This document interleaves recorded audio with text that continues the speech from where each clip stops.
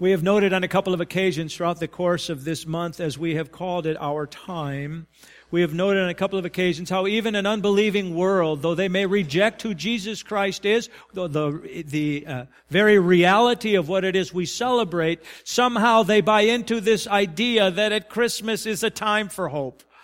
And they too long for something. Now, I fear that all too often it's hope and hope, which gets you nowhere. We know why we hope. There is a ground to our hope. And there is a ground to our joy. And all too often, I'm afraid, it's just this empty thing. Well, there's another thing I've noticed. That the unbelieving world grabs, if you will, from our time. And it is this thing called wonder. Ever compare, contrast two very well-known Christmas stories? You got A Christmas Carol, in which you've all heard of Ebenezer Scrooge, right? Not missing anything here, right? He was visited by the three spirits. It changed his life. You also have heard of It's a Wonderful Life, where George Bailey is visited by Clarence, the angel. Changed his life. They both were given a picture of their lives. And Ebenezer Scrooge was given a picture of all the potential that he had, all of his wealth, and how he's used it for no good value at all, and how empty his life has been. And he became a changed man and became a generous man in light of the wonder of having been confronted by another world, by these other worldly spirits. George Bailey, on the other hand, had next to nothing. He lived his life always squeaking by, barely able to keep ends together, make ends meet, if you will. And he decided that it'd be better off if he had never been born. And so he was given a picture by this angel. I'm not going with the theology here, friends. You got it? But, well, yeah, I get it. But it changed his life because he realized no matter how little he actually physically had, the way he had lived his life had been rich. It had been significant. And literally hundreds upon hundreds upon hundreds had been affected. The entire town was affected because of his presence in that town, even though he never had the money, the thing. But the wonder of a man's life and its significance. Movie I like to watch every year is Christmas with the Cranks. I watch it for a simple reason. Their daughter leaves. Just reminds me, I miss my daughter. I miss her. Okay, but then she comes home. Totally disrupts their plans to take a vacation into the Caribbean. And the dad is trying to hold on to these plans as long as he can, and finally he lets them go. Blesses somebody else with this trip that they were going to be taking. And it's a couple where the wife she is suffering from cancer, and so they take this trip, and at the end, he's changed in the wonder of all of this. And he says to his wife, looking into their living room from out on the street with the snow falling and a party going on. And he said, this night was filled with surprises. Wonder. Christmas, our time, opens us up to wonder. Even an unbelieving world embraces this. Well, I'd like to suggest this morning, and I'm really not. We're relaxing here today. Is that okay? Sometimes we need to do that. We're not going to put scriptures up. We're not going to go through a lot of scriptures. You'll be able to follow. I'd just like to develop two simple thoughts. Number one, Christmas is our time to wonder about what God has done. Luke chapter 2. We were reading here just a few nights ago for Christmas Eve, as probably every church in America read the passage of the account of the trip from up north down into Bethlehem, and so that because of the house and lineage of David, and they were to be taxed, and while in Bethlehem, Mary delivered her baby. We get that. And then the angels came, and they spoke to the shepherds, and told them that they would find the child wrapped in swaddling clothes, lying in a manger. So they told them how to identify what it was they're proclaiming to them. And we read part of this, verse 15. So it was when the angels had gone away from them into heaven that the shepherds said to one another, "Let us now go to Bethlehem and see this thing that has come to pass, which the Lord has made known to us." And they came with haste and found Mary and Joseph and the babe lying in a manger. Now when they had seen him, they made widely known the saying which was told them concerning this child. So now they're like, man, we were told this. We came into town because we were told about this by the angels. And all those who heard it marveled at those things which were told them by the shepherds. And I think this is such a magnificent verse. It strikes me every year when I'm reading these accounts at Christmas time, this simple, quiet statement. But Mary kept all these things and pondered them in her heart. All of this stuff going on around her that we centuries, millennia later, are still talking about and celebrating. She was there living it. And she was pondering it in her heart. The word ponder, it's interesting. As with so many of the Greek words, it's a two-part word. And it literally means to throw together. Well, how do you ponder out of that? But that's the two parts of the word. So what is it? What do you picture in that? The concept of pondering then means you take these things and you're putting them together and turning them over. And the idea that then the translators will give us, it's like turning something over in your mind.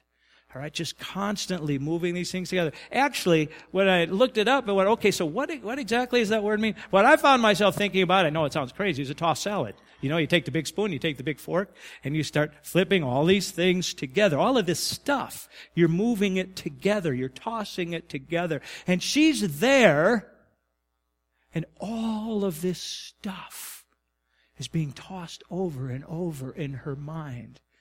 The translators give us, she pondered these things.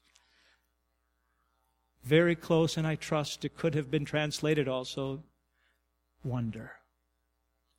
It's our time to wonder, to turn over in our minds. Now, what was it that she was pondering? I think there's some things that we're given a hint of that she was wondering about, because in what's referred to as her Magnificat, when she says in chapter 1, when she met with Elizabeth, and Elizabeth says, what goes on here? Because as soon as I heard your voice, my child heard your voice, he jumped in my womb. Blessed are you among women that you are going to give birth. And so these women had this incredible moment. And Mary proclaimed this with Elizabeth there, my soul magnifies the Lord.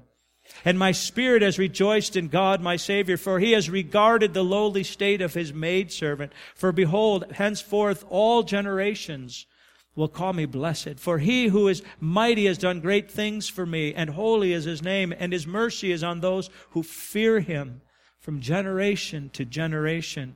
He has shown strength with his arm. He has scattered the proud in the imagination of their hearts. He has put down the mighty from their thrones and exalted the lowly.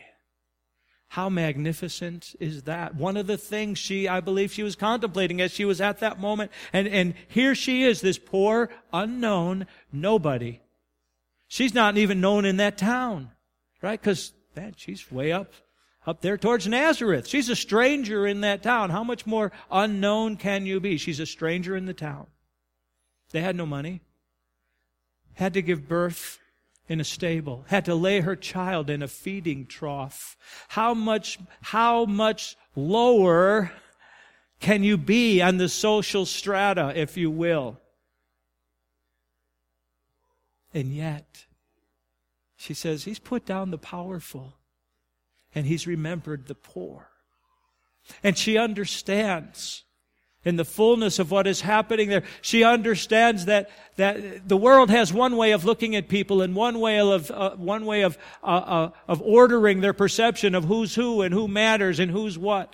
And she says, but God throws all that out, and he takes the powerful and the mighty and the rich and the exalted. He ignores them all, and he allows one who is poor to bear the long-awaited Messiah.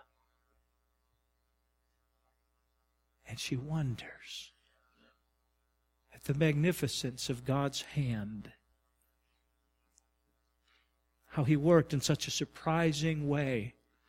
Because if we're going to select the person to bear Messiah, right? We're going to want them to be talented. We're going to want them to be wealthy. We're going to want them to have influence. Because, man, you got to raise this kid right. You got a big task ahead of him. He's going to save the world. And we're going to want to set the stage so that there's going to be this magnificent, glorious, hey, let's celebrate the birth. And God does it. Couldn't be any further out of phase than the way in which we would do it. And he speaks to all of us and says, I care for those who fear me from generation to generation. I care not about your social strata. I care about you. So don't you think maybe, what are the questions go through your mind about what was Mary pondering? We're just considering her. It says she pondered. She wondered. What was it? I believe she probably, at least somewhere along the line, asked, what will this child, this baby that she's holding, what will his relationship be with John, her cousin Elizabeth's son, who was born a few months earlier? Because that also was a miraculous birth. There was miracles identified with that. And that's why they came together and why they had that moment as these two pregnant women. What's going to happen here? Can you not imagine that? I can. She was told that he would be called Emmanuel, God with us. How does she comprehend that? Clearly what she's holding is a real baby. This is a baby. And yet it's God with us. She knew it was a miraculous birth because she had never been with Joseph. So what did she ponder? How did this happen? How is this child here? And then when the shepherds' report came, they came in going, hey, we heard about this. We were met out in the fields by angels. And they come in and they know who this child is already. They already know. He's identified. He's in the manger. He's wrapped in clothes. He's an absolute newborn, just been born. And they come telling their story. Do you wonder did they compare notes? See, we're not told all of this. This is stuff we'll find out when we get to glory. Did they compare notes? Was it the same angel that announced to her that she'd give birth to the Messiah? Or was there something different about them? She wondered. Christmas is our time to wonder about what God has done. Is it not? Do any of us fully understand what took place that night? We're so used to recounting the story, we just kind of take it for granted. But do we understand? Here's just a couple of thoughts for us to consider. What do angels sound like? Is their voice just really deep and resonating? Is it nasally? Do they somehow speak with a trumpeting sound? I have no idea.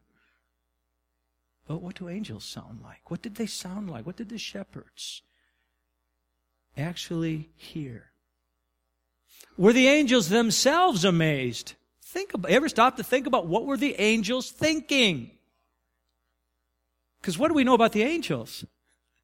Prior to this, the angels been worshiping around the throne of God, worshiping the triune God, knowing the perfect relationship that exists between Father, Son, and Spirit. They are worshiping there. They know His magnificent glory, and now the second person of those three, the Son, has divested Himself of any need to feel to gain honor or glory. Divested Himself so that He would not be known to be worthy of praise, and He's taken on human flesh as this baby to this poor girl. What were they thinking as they watched this unfold? Don't forget, Scripture tells us the angels desire to look into these things. The angels are watching what is happening and what is unfolding. What did the shepherds see that night? What did they say? How did they respond? Did they interact with the angels? And when they came and they began speaking about what they had seen, and they came and they found the baby, did a crowd gather? Because they didn't just come just tell Mary and Joseph. It says they specifically were telling everybody they could. Well, did then others come and see this baby that the shepherds had talked about? Did Jesus look or behave different than other babies? Sometimes we sing the songs and it's like, yeah, he never cried. He never wet those swaddling clothes at all. Really? I got a feeling he cried. I got a feeling that they needed to change the swaddling clothes from time to time because he was fully human. Did he really have that glow around his face? But there may have been some manifestation that was different about him. I don't know, so I wonder, what did he look like? What I'm trying to get at, friends, is we consider it's our time to wonder about what God has done. We have to embrace the wonderful to get the message. You see, it is beyond us, but it is real. Time, space, history. Jesus, the second person of the Trinity, humbled himself, took on flesh, that he might become a servant. It's beyond my capacity to understand it, but it is real. Here's a place where, and understand, I love science. I like science. I know some Christians, they almost get like they got to be opposed to science. I'm not. I have a degree, a science degree. But science has its limitations. And this is one of those places where science just has to stop.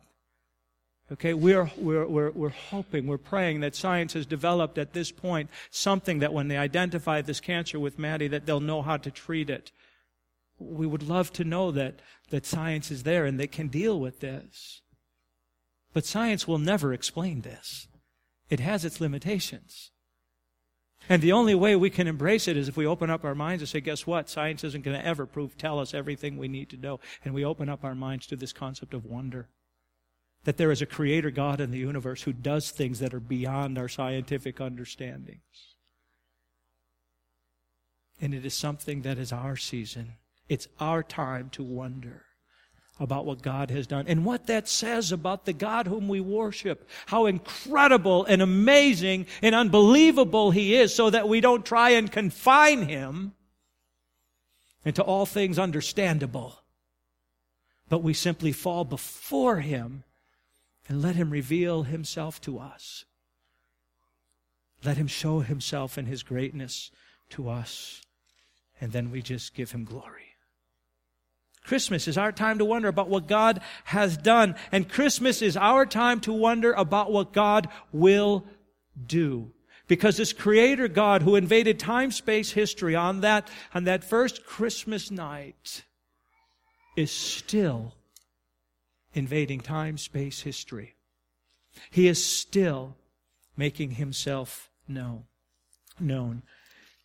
The passage that you know so well, because it's recounted in the story, when the shepherds came saying, "Where is He born King of the Jews?" And Herod gives a question, and the religious scholars of the day, they give the answer. We know where Messiah is going to be born. Micah 5:2, "But you, Bethlehem Ephrathah, though you are little among the thousands of Judah, yet out of you shall come forth to me the one to be ruler in Israel, whose goings forth are from old, from everlasting."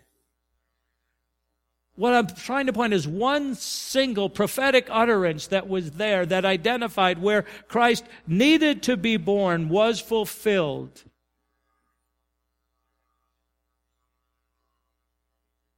And ultimately, as Micah was fulfilled, Micah 5:2, that the Messiah had to be born in Bethlehem. As Micah was fulfilled, so will all the prophecies concerning the Christ be fulfilled.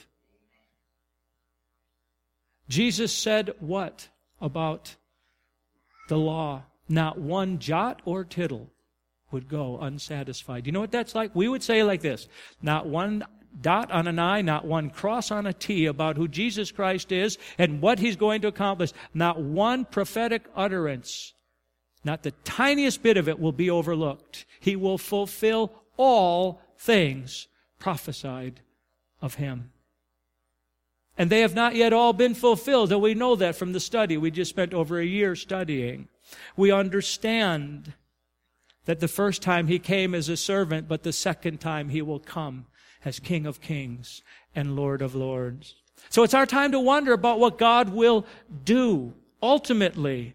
When the rapture comes, are we going to be filled with excitement when it's happening if we happen to be here? Are we going to be filled with excitement? Or is it going to be this incredible, peaceful thing that overtakes us as we're gathered to meet Him in the air? Are we going to be unbelievably scared because we don't know what's happening? I don't know. I wonder. Will unbelievers see it? Will they see those being raised from the graves? Will they see their friends and their family members taken up to heaven? Or will God blind them to that as part of a judgment so that they can't understand at that moment? Will the scorpions, the Revelation references the scorpions, the locusts that sting. Are they going to be actual insects that bring this judgment, that brings the burning and the pain and the distress upon mankind? Are they actual insects, or is that figurative to what John was seeing? Because what he saw was some type of military hardware, something like a Black Hawk helicopter, and shooting down at horrific armaments upon people. And that's all that he could describe it with, because he'd never seen any mechanical thing fly. So, is it going to be some military hardware that brings this judgment? Or is it an actual insect? When Christ comes, will He first circle the globe? When He comes on the white horse as King of Kings and Lord of Lords, in my mind, I can just see this bright light circling the globe, starting at the northern hemisphere, just circling and coming on down and coming around. So everybody gets a chance to see this light. And then it comes out of the sky and clarity begins to show as we realize what that source of light is. And it's gotten everybody's attention, and now He comes. And now you see who it really is. Is the sharp sword that's going to go out of His mouth, is it a visible something that seems to emanate from His mouth? Or is it simply His spoken word? Ephesians 6 tells us that the Word of God is the sword of the Lord. So is it possible He just speaks judgment and the armies are decimated just by His word? I wonder what God will do. And we have every reason to be able to wonder, to know, because we know as He fulfilled Micah 5:2 and all of those other prophecies, He's going to fulfill all the remaining ones. And so we can truly wonder about these things. Here's one that always intrigues me. We know that Scripture says that if you go to chapters 21, 22 of Revelation, we know there's no need for the moon and the sun. Why? Why is there no need for the moon and the sun? Because, right, God and the Lamb, they're the light of the place. Okay, here's a question I find myself wondering about. Does that light cast shadows? Now, I know it sounds crazy, but does that light come from a point? And it emanates from a point so that if the light is here and it's lighting the pulpit, on the other side of the pulpit is a shadow. Or, because God is omnipresent, is everything just in light, and there's no shadows? I don't know. But we get to wonder some amazing things, don't we? About what God will do. And that's speaking ultimately. We also get to wonder about what God will do presently. Until those eschatological things, until those end times things unfold in all of their fullness, if they've been revealed to us, God continues to work. Jesus said, I will build my church and the gates of hell will not prevail against it. He is invading time, space, history. One of the highlights that I will have, that I cannot tell you details on, but one of the highlights that I will take from this Christmas season is watching God clearly move.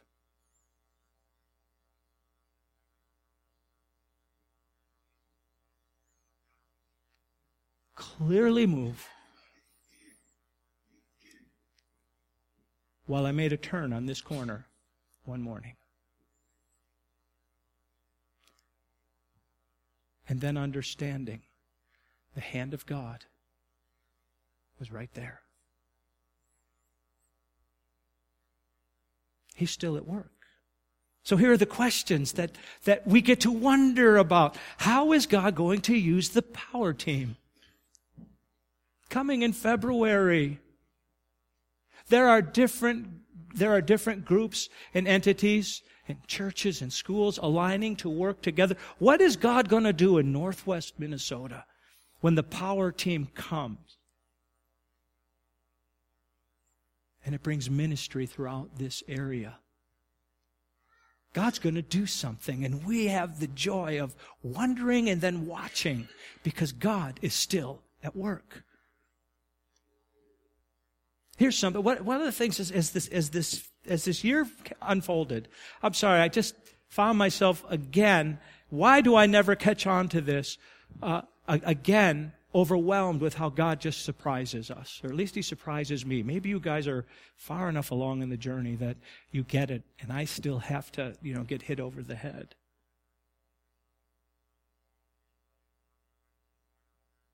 What's going to happen with MOPS? They're just getting started.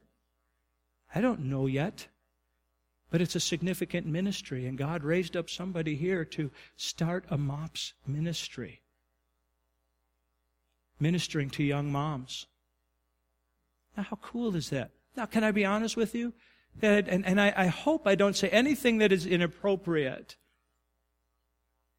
But when Liz Vedbrotten is the one who's starting MOPS, when she had to be in the hospital for weeks upon weeks upon weeks as they awaited William, I went to visit her.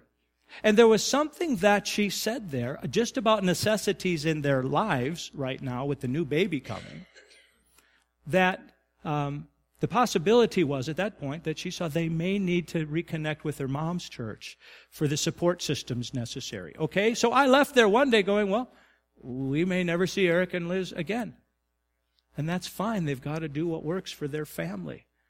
Before the year is done, she's sitting with our board asking if she could start a MOPS ministry. She left that meeting and I was like, okay, Lord, you surprised me again. Because I wasn't sure we'd see them again. But God is beyond our ability to figure out, and so we can begin to wonder, how will He direct us to use the promised land that sits out here? What a privilege to have these 2 open lots. And they're being used in different ways throughout the year as needed. But there may be something more that's going to happen. What will the man cave look like as a ministry?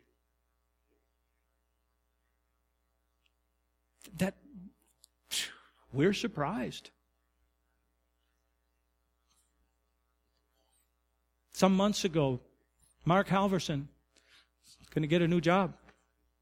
Okay? Wonderful. He sensed that was the right thing to do. I think he's told me he'd been about 16 years at a previous job. Okay? So he gets this new job. His new job has been impacting what's happening in the man cave. And I won't say more than that. But I'll tell you what, if you don't know Mark, here's a guy, he's got a heart for people. Here's how Mark strikes me. And I'm sorry, Mark, if I label you wrong. Mark isn't the guy who's got a heart for the hundreds of thousands that are out there that need Jesus. Mark's got a heart for the man standing in front of him who's hurting. And Mark has a heart for him. And so that ministry has looked different these last couple months than anything anybody could have dreamed of. And God surprises us again. Will He bring in new people in the course of this next year? Now I'm looking out on here, and here's a great example. I think we got people here who are longtime families of this church. You were here 22 years ago now. Lori and I were here this week, and having our last conversations with you because you'd extended a call, and Lori needed to see the place. And 22 years ago, we were here in a much different building, with a much smaller congregation.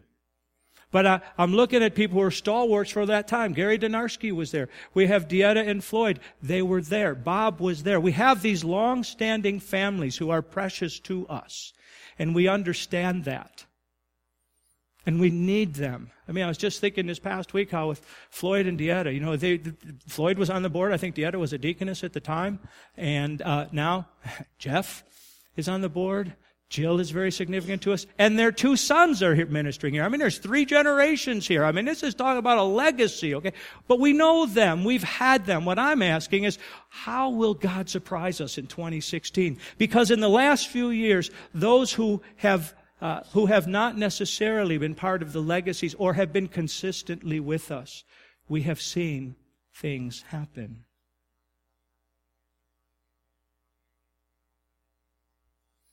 I'm looking over here at Jeremy Shervin, and back here is Derek Converse.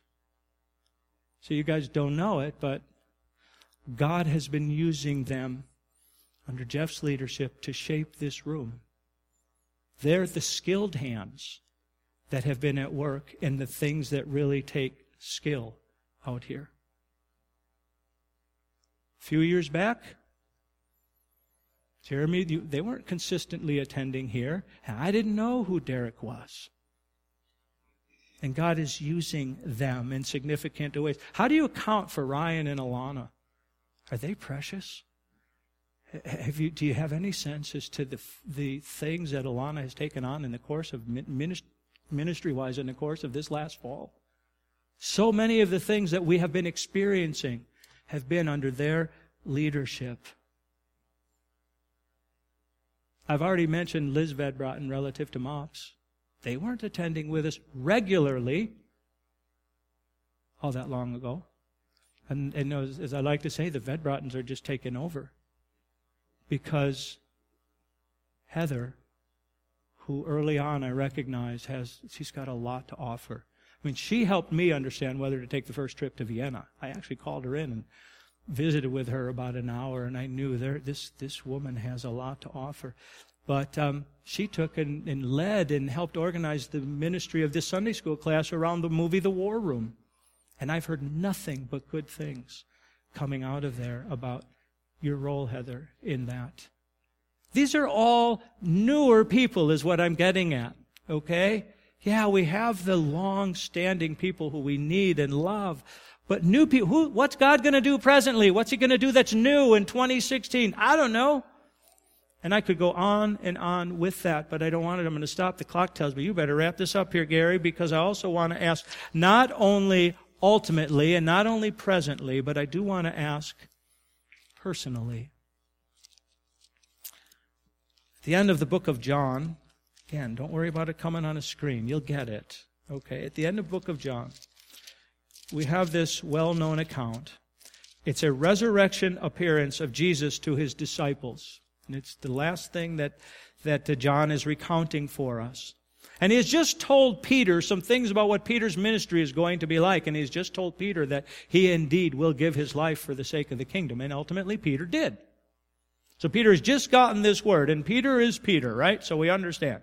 Verse 20 of John 21 says, Then Peter, now that he's received his own instructions, turning around, saw the disciple whom Jesus loved following, who also had leaned on his breast at the supper and said, Lord, who is the one who betrays you? We understand that to be John, the writer of the Gospel of John. He does not identify himself ever in the book. But the best indications are this is how he avoids bringing attention to himself. Lord, we'll pick it up here. Okay, who had leaned on the Lord's breast. Okay, he said, Lord, who is the one who betrayed? Oh, Peter, seeing him, said to Jesus, I'm sorry, but Lord, what about this man? He points to John. What about this guy? What about him now? You just gave me my marching instructors. What about him? Jesus said to him, If I will that he remain till I come, what is that to you? You follow me. Peter, you follow me. I have instructions, I have plans, I have insights, I have a will for your life directly, Peter, and I have a will directly for him, but that's not your issue. Peter, your issue is to you follow me.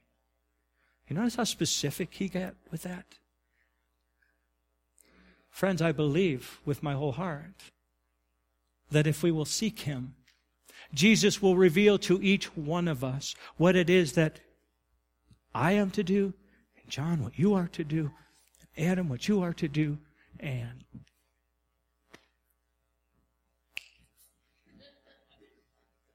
Jessica. No, it was Jessica. It's going, and just yesterday having a conversation with my sister going, you know how names just escape me now? Right? And it's like, and I go, Janessa. No, I have two nieces, Janessa and Jessica. And I'm going, no, she's not Janessa. Okay. And what Jessica is to do, and Tara behind her, okay, and Rick Smith, if we will seek Him, He desires to reveal to us very specifically what it is He has for us. 3 words that I consider might possibly have some things to think about. One, as in this new year, what might He be doing with us very personally? One, mend. The word mend comes to mind, to where we need to find healing in our lives. He wants to do some mending so that we can find the wholeness. He desires wholeness for us, friends. As He conforms us to the image of Jesus Christ, that's not a broken thing. That's a whole thing. That's a restoring thing that He is doing. Now that mending may take some difficult points along the way. We touched on that, it's our time. We talked about this being our time. We began with our time to speak because we can declare Jesus Christ freely. But we also said it's our time to forgive and it's our time to love. Those things become a little more challenging sometimes, don't they? But God may want to bring mending into our lives as He moves us into a place where we can finally love and forgive those who have wounded us. I'm not saying it's easy. But I am saying God wants us to be whole. And sometimes it's going to take that for some of us. So He's going to mend us in whatever way that we need to be mended if we will seek Him. He's going to send us. How exciting will it be to watch that unfold? I've been asked to fill out a number of references for college-age students who want to be ministering in different places around the world in the course of this next year. How exciting is that? How exciting is it to see God move as He sends people out? And we're all very much aware that we have a family here that could be in Nepal in the next few months. They could be in Nepal, infield. And He's going to send an entire family. How exciting is that? So for some of us, it will be a year in which He will mend us personally. For others, it will be a year in which He may send us personally. And then there's just another word that comes to mind. I don't have anything in particular in mind, but I just think about how He might defend for some of us. And it brings me right back to Mary, who pondered these things in her heart. And one of the things she's pondered is how God poured out this rich blessing of bearing the Savior. He poured it out upon a poor, unknown teenager.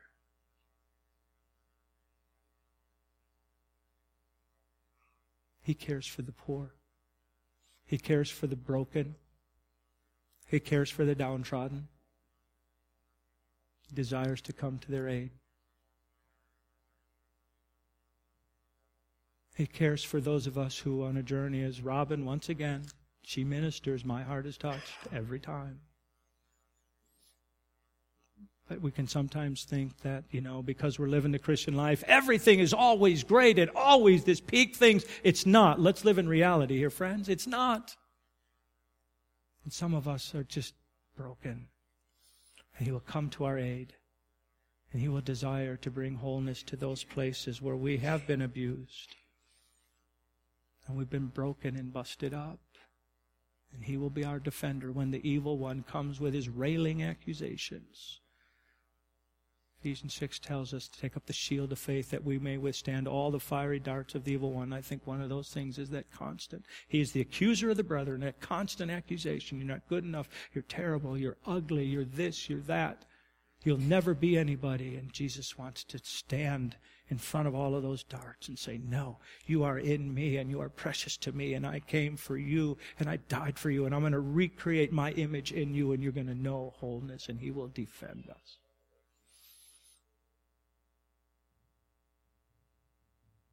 We can wonder about what God has done at this season, friends. But it's also our magnificent privilege to wonder about what God will do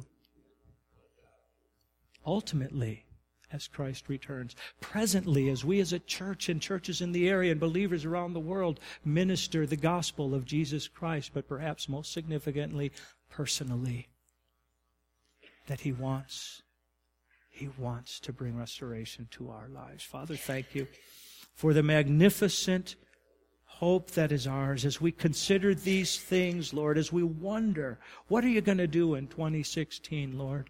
I've just come to believe You're going to surprise us in many ways.